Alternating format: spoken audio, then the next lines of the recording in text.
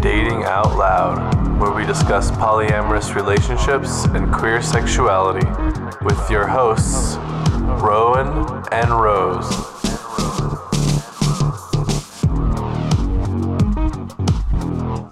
Hello, this is Dating Out Loud, a podcast about dating, relationships, polyamory, and other queer topics. My name is Rowan, and I am a polyamorous, demisexual, transgender lesbian.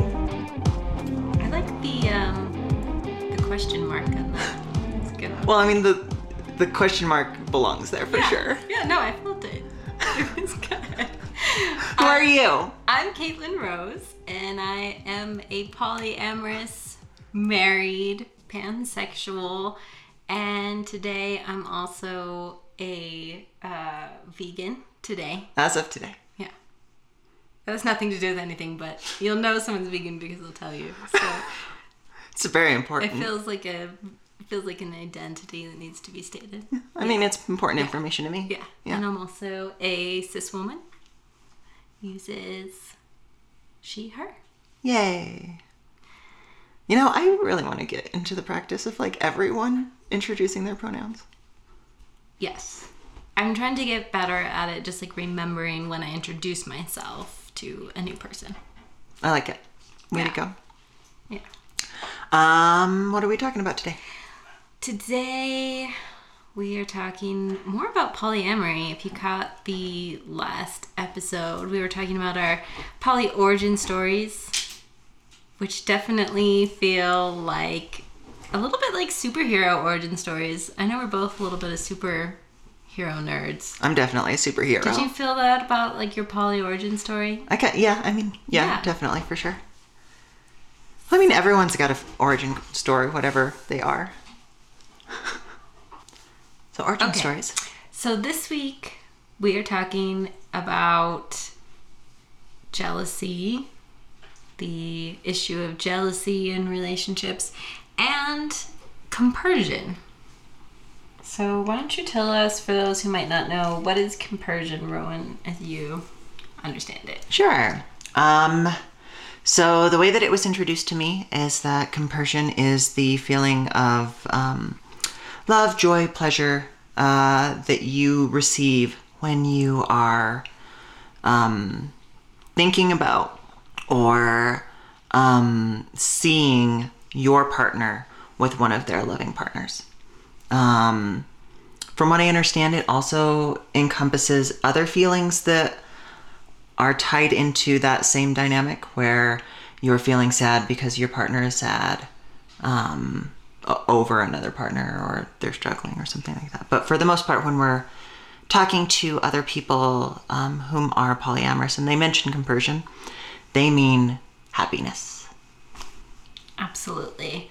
So last time I was kind of sharing about how one of my unknowns about actually practicing poly and doing that within the marriage context of having a monogamous marriage for 8 years, right? Making the decision to practice poly together.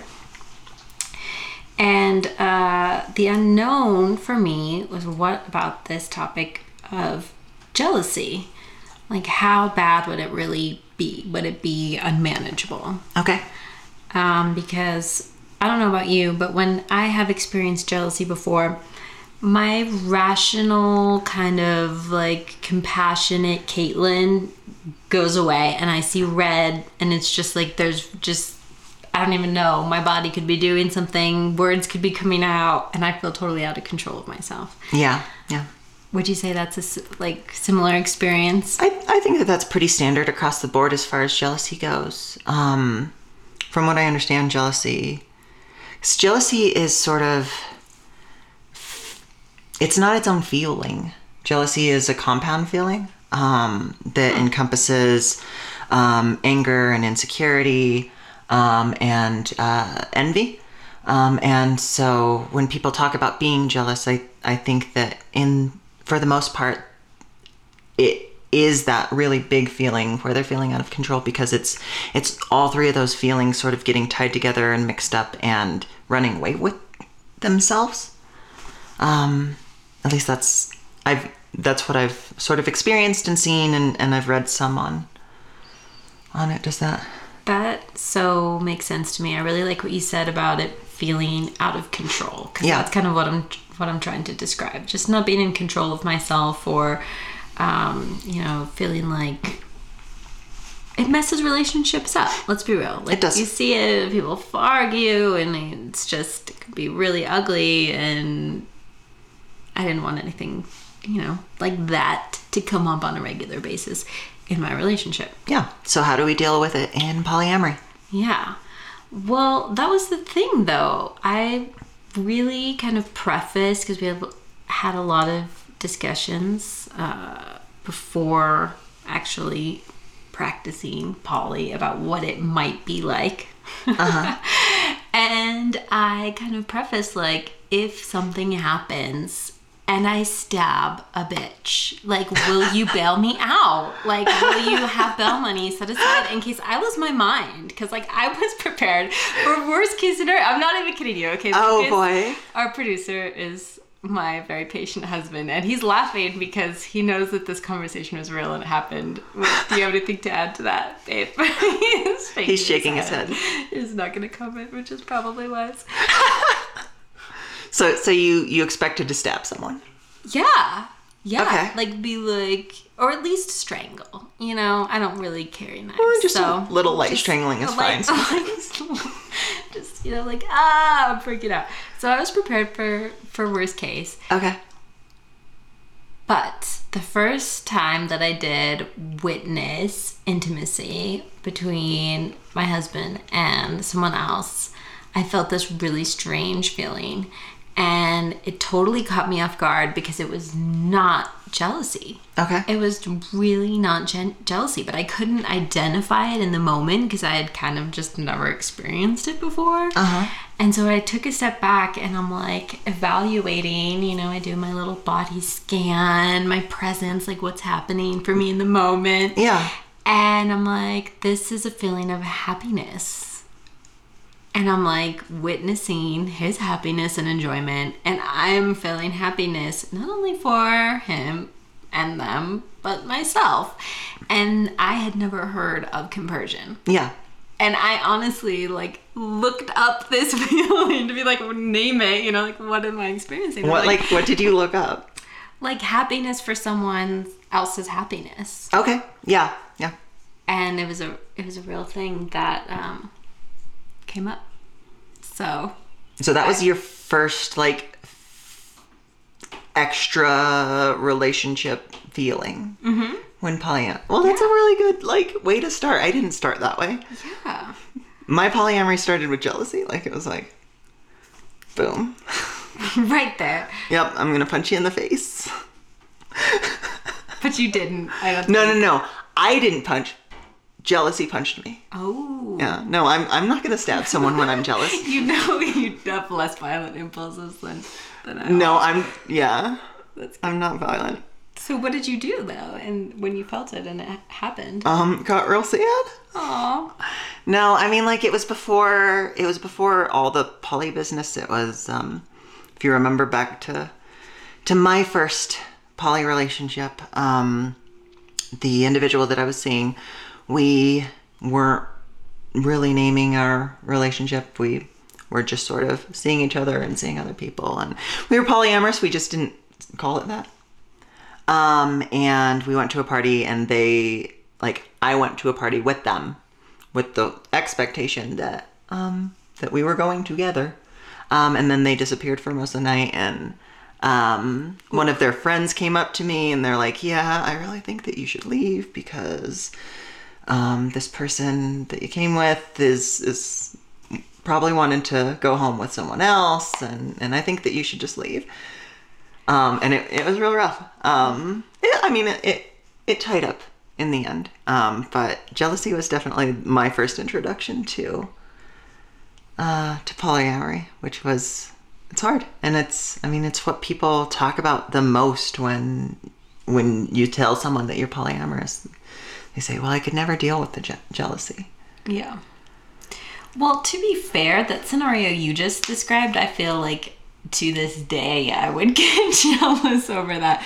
Because we have certain like requests now, I know, to request, I'm like, ahead of time, are we going to this party together? Are we going to spend time together? Are we going to be picking up other people, talking to other people, going home with other people? Yeah. And so then that really, if that does happen, it's like, that's a different vibe for this party. Yeah. You know what I mean? So. Yeah, and that takes me to like ways to get around jealousy, and one of the ways is exactly what you described, is managing expectations. I think that's a major part of dealing with jealousy, is that one of the biggest reasons that I was jealous, and one of the reasons that you had said that you would be jealous in the same situation, is because I had an expectation. That expectation was not explicitly voiced to me. We had not communicated that. It was just something that I had assumed. And that wasn't fair. And it wasn't fair that I wasn't communicated with either, but that's how you work through jealousy, is, I think, through communication and managing expectations as you move forward. Absolutely. That's a huge part of it. And it's harder to do than it sounds. Yeah, it is. In my experience. Because it's like everything that you might do and just kind of take for granted, especially in my case, like having a partner where like we've done things in a certain way for so long. I have to be really, really, really explicit and take more time, because just because you have a certain expectation doesn't mean someone else is going to be wanting to meet that at that time. And then it's like a whole possible negotiation, or like listening to just both sides and agreeing to not necessarily have the same feelings around something. Yeah. And that is also a learning curve, I think, because at least I was kind of socialized to expect and assume that a partner is going to adopt in a lot of ways my feelings around something. Yeah. And to just recognize that there might be totally different needs between people, and then finding what will work has been trickier than actual, for me, instances of experiencing jealousy. Yeah, and that's where the work comes in. Like, if we were talking a month ago, I probably would have said I don't get jealous. But, I mean, obviously everyone gets jealous at some point.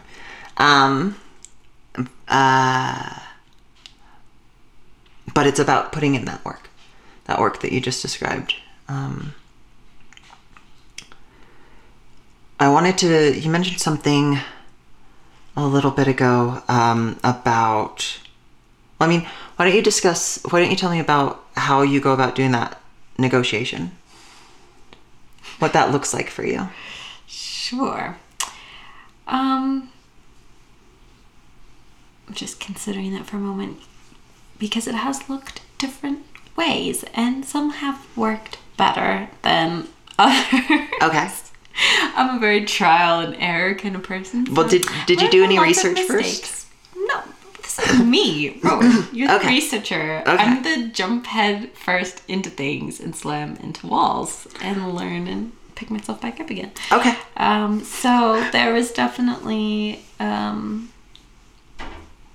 would say, a fair bit of just experiencing disappointments before getting kind of hip to like, oh wait, if we like talk about all these things ahead of time instead of afterwards, then there's a whole lot more that can be productive about having these conversations. So just even figuring that out was, a little bit of a trial and error. But when I've done them and they've been successful, to me, the intention has to actually be toward trying to understand someone. Yes. Not toward getting your way. Yes. Because if you're just like, this conversation is about how I'm going to get my way, I'm going to win, then it's an argument. It's not really a conversation. Yeah. And then it's really much more easy territory to use tactics of guilt or manipulation or, just kind of the unconscious crap that often happens in relationships when they're more what I would call ego-based, like getting my ego needs met. Like, I want this and I'm going to get my way. Yeah. Even though, to be completely honest, I've definitely gone into conversations feeling that way and not necessarily changed my perspective at the end of the conversations, because I'm like, I'm consciously being selfish and this is what I want and this is what I'm going to get. So I will hear what you feel around that. But it wasn't really like, I'm going to meet you this way and you meet me, like, you know what I mean? Yeah. Like, I've had those moments and just, just to be fully honest. I'm not an easy partner necessarily. I'm listening. You gotta own your shit. It's good. But when it's like, sometimes I can hear how someone truly feels, and then I'm just compassionate enough to feel like, wow, I can do certain things that would make this easier and meet these requests, and I can totally hear that, not only hear that, but I can also like meet that request. Yeah. And that, to me, is kind of a fundamental, I wouldn't say like, how do you say, like just foundation of how I want to practice poly is around having requests and communications versus expectations, and how I've heard some people refer to it as rules. Okay. And I don't operate by rules. Okay. You want to describe the whole rules thing more, or do you want me to? Oh, I think you definitely should take on that one. Okay. So for anyone who is unaware, polyamory has several different ways that it's structured. And it goes from, most of the time what you hear is it goes from sort of swinging, the kink of swinging, which is structured as a couple who is engaging in intimate play with another couple, but there's no emotional exchange. And then it goes all the way down to relationship anarchy, which professes full and total agency and autonomy for each individual that you engage with, and includes all of your friends as well as partners. Sort of a middle place, you find the hierarchical polyamory, which is a polyamory structure where it's often engaged in by a couple who has opened up their relationship from marriage or long-term relationship, however they structure their relationship. And in order to best work around feelings of jealousy, they institute certain rules. And not all hierarchical practicing polyamorous people, wow, say that 3 times fast. Not all of them have rules in place, but you will always find rules. You will always find that rules are practiced by people who are doing hierarchy, because it doesn't really work with anything else. But in order to combat jealousy, they have certain rules. Stuff like, you can't bring anyone home. Or if we're making a date, then we have to go out at the same time, or we have to date the same person. And it can even go so far as allowing partners to have veto powers over potential partners,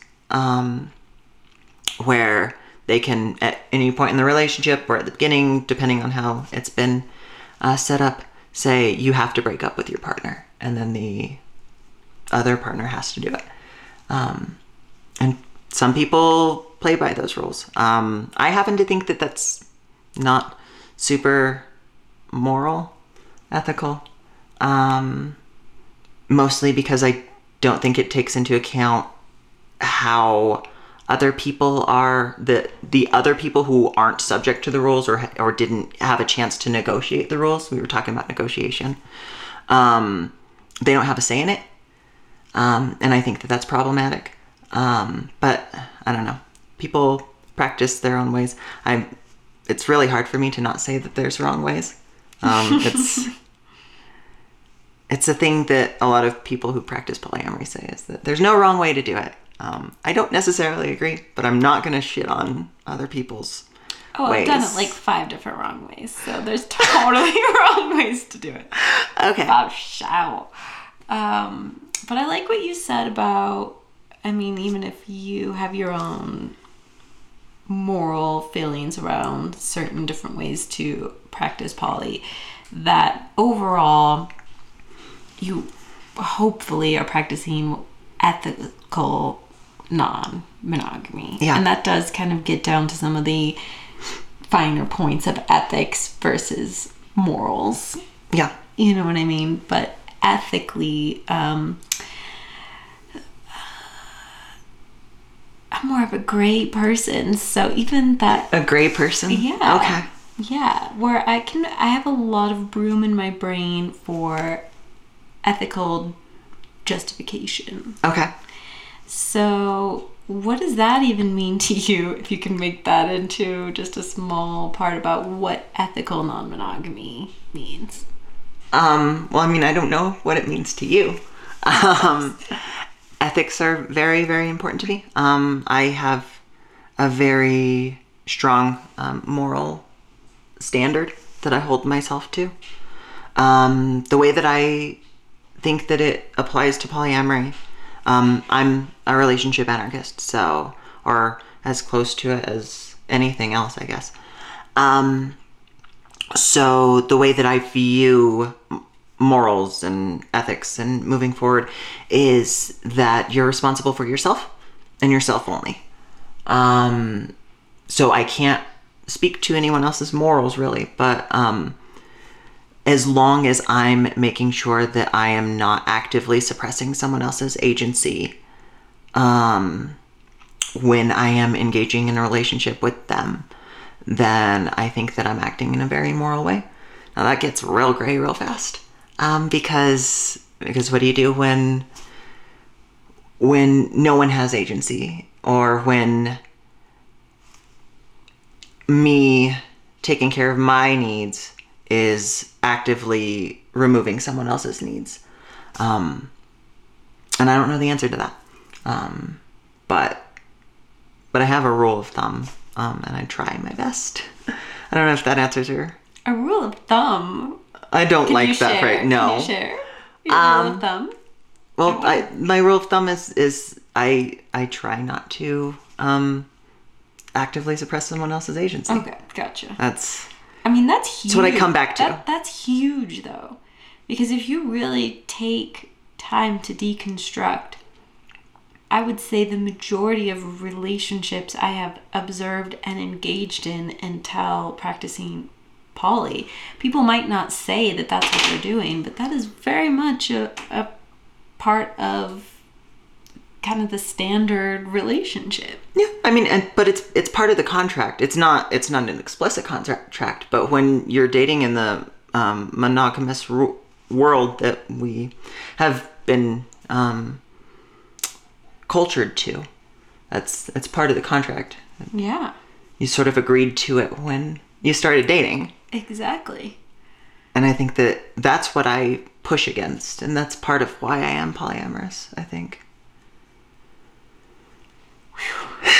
To me, it's really deep. No, I agree. I think that it is. It's really deep. And it just is so respectful of each person's just humanity and freedom of choice and freedom of will and freedom of expression. And to me, that's why polyamory feels like freedom. It's not just necessarily like, oh, because I can be with this person and that person and I can have all these different relationships. Like, yeah, that's fun and I choose to do that sometimes. Yeah. But really, it is a deeper experience and a deeper revelation, I guess, of my own self-expression for those exact reasons. Yeah, So. yeah. Now, I want to be clear. Like, people can employ these structures in a monogamous relationship. It's perfectly reasonable for a monogamous couple to always negotiate what they're doing and make sure that they aren't suppressing someone else's agency, specifically their partners, as they're moving forward, and still maintain a monogamous relationship. It just means that they have both agreed that they are not interested in engaging in relationships with other people. And I think that I say that more for like the monogamous people out there that I know who might be listening, because I don't want them to feel alienated. And I think that a lot of the tools that polyamory brings to the table can be employed in a very real and helpful way to all relationships, regardless of how they're structured. Oh, absolutely. Absolutely. I personally feel like my marriage has gotten much stronger, and it's really just because of more communication and agency and all of these things we're talking about. Yeah.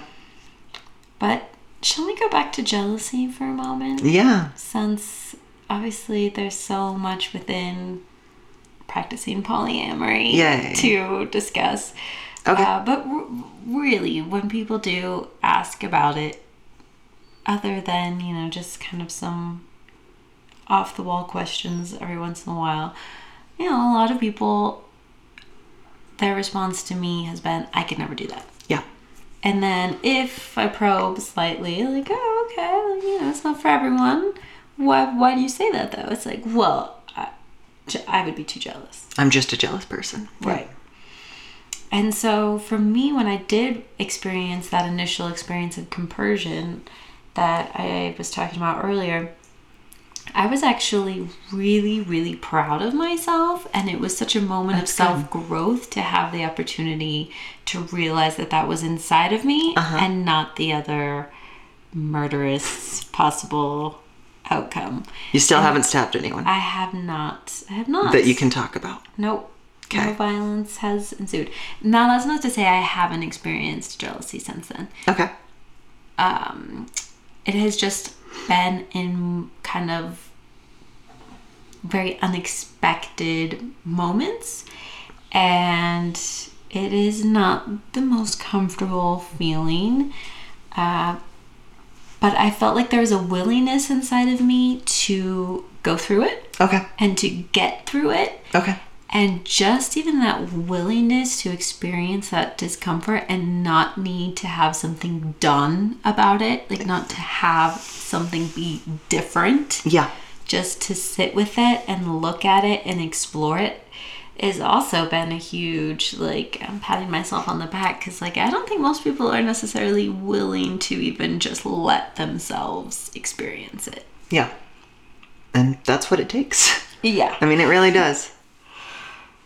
Because it does go away. I mean, it's not like a permanent state. I've never been in a jealous rage for a prolonged period of time. No. It's just intense and usually, for me, fast, and then pretty much it dissipates. What about jealousy that is chronic?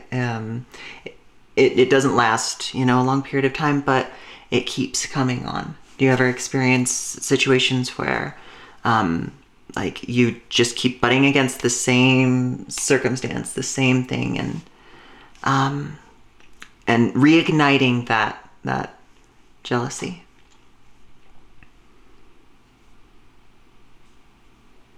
No. Okay. What about you? Well, yeah. For sure. And I don't have any answers. I don't.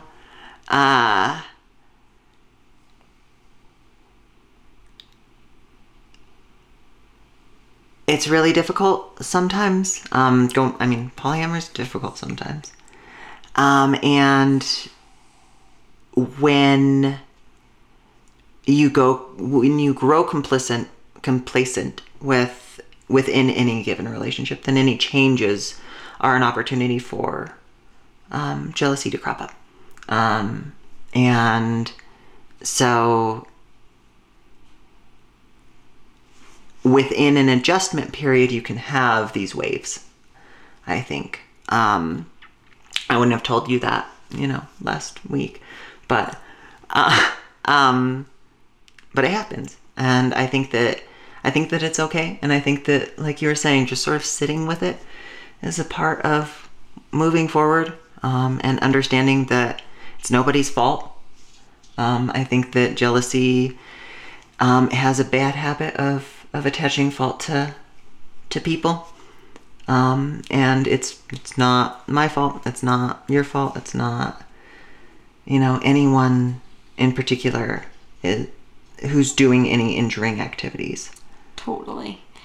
And that can be, for me, one of the harder things to accept, because then I really have to look within myself and say, well, then what is it that's so hard? If something doesn't need to be different, if no one is wrong, if I'm not wrong for feeling this, then why is it trying to really get my attention?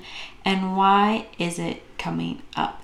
And the hard answer for me is the insecurity part. Yep. And that's to what go comes back to. like, ooh, this is kind of like scratching this wound that is really actually deep, that is really old, that is really attached to a lot of stories. And that isn't necessarily quick fixable. Yeah. I can't just like band-aid up my deepest self insecurities. Yeah. Like, no, you can't. Just like, whoa, there's that still there. Or, whoa, like, there's this still, for me, it's that story of feeling really small and alone and wondering if I'll be good enough to love. Yeah.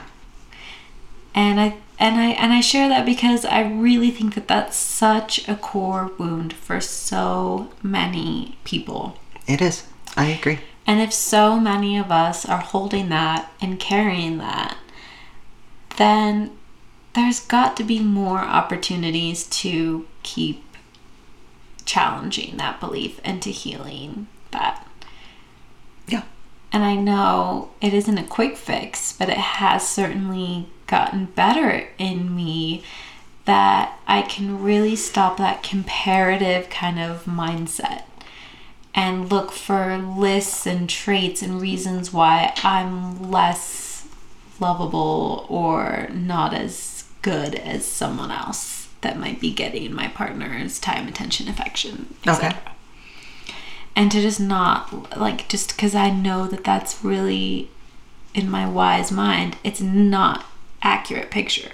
Okay. Like, because when I am attracted or interested or seeing someone, to people, I don't compare them and go pros, cons list. This person is like this and this person is this. That's big. And I really don't feel that in my heart. My heart just feels the way that it does, and appreciation and acceptance and enjoyment equally. Yeah, and it's the same for everyone.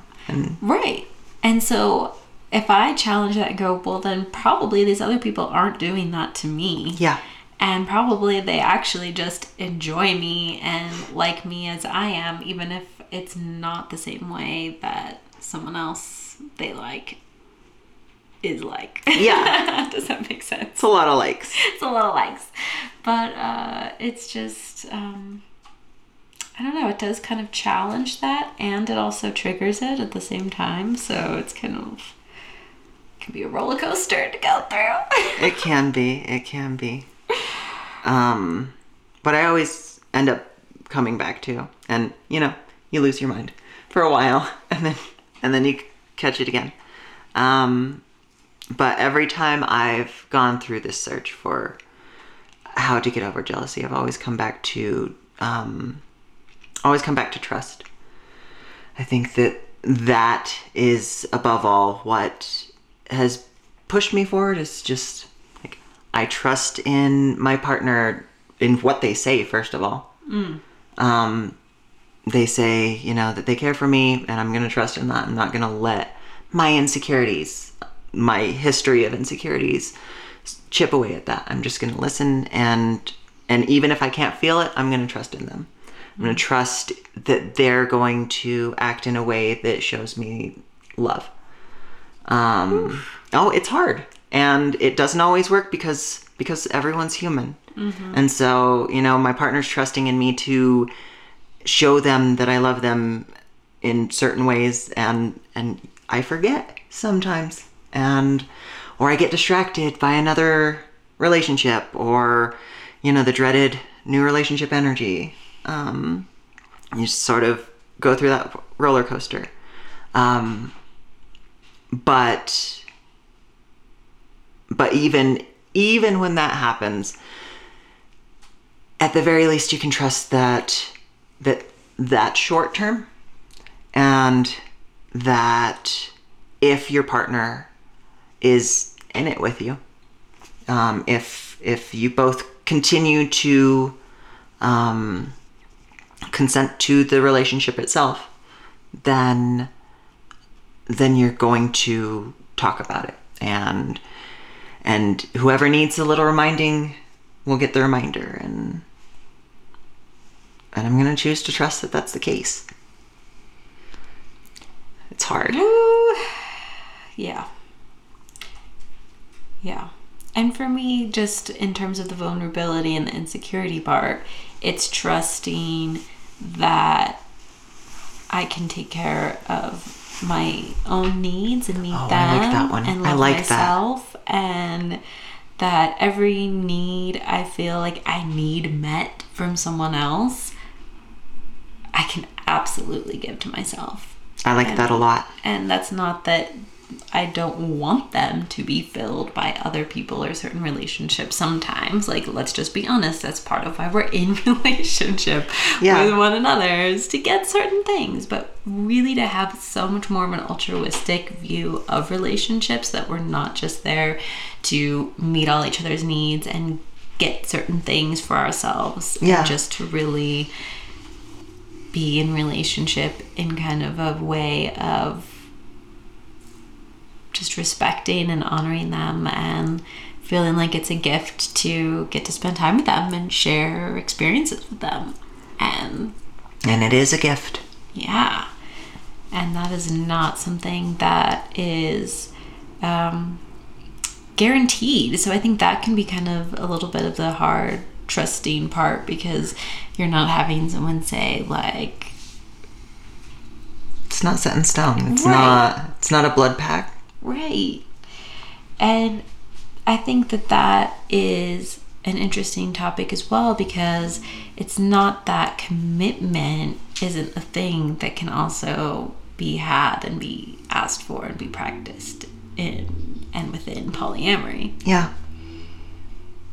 And I get that kind of impression sometimes. People are like, oh, that just means all you want to do is just like date or have sex with lots of people. And it's like, now I'm realizing I want actual real relationships though. Yeah.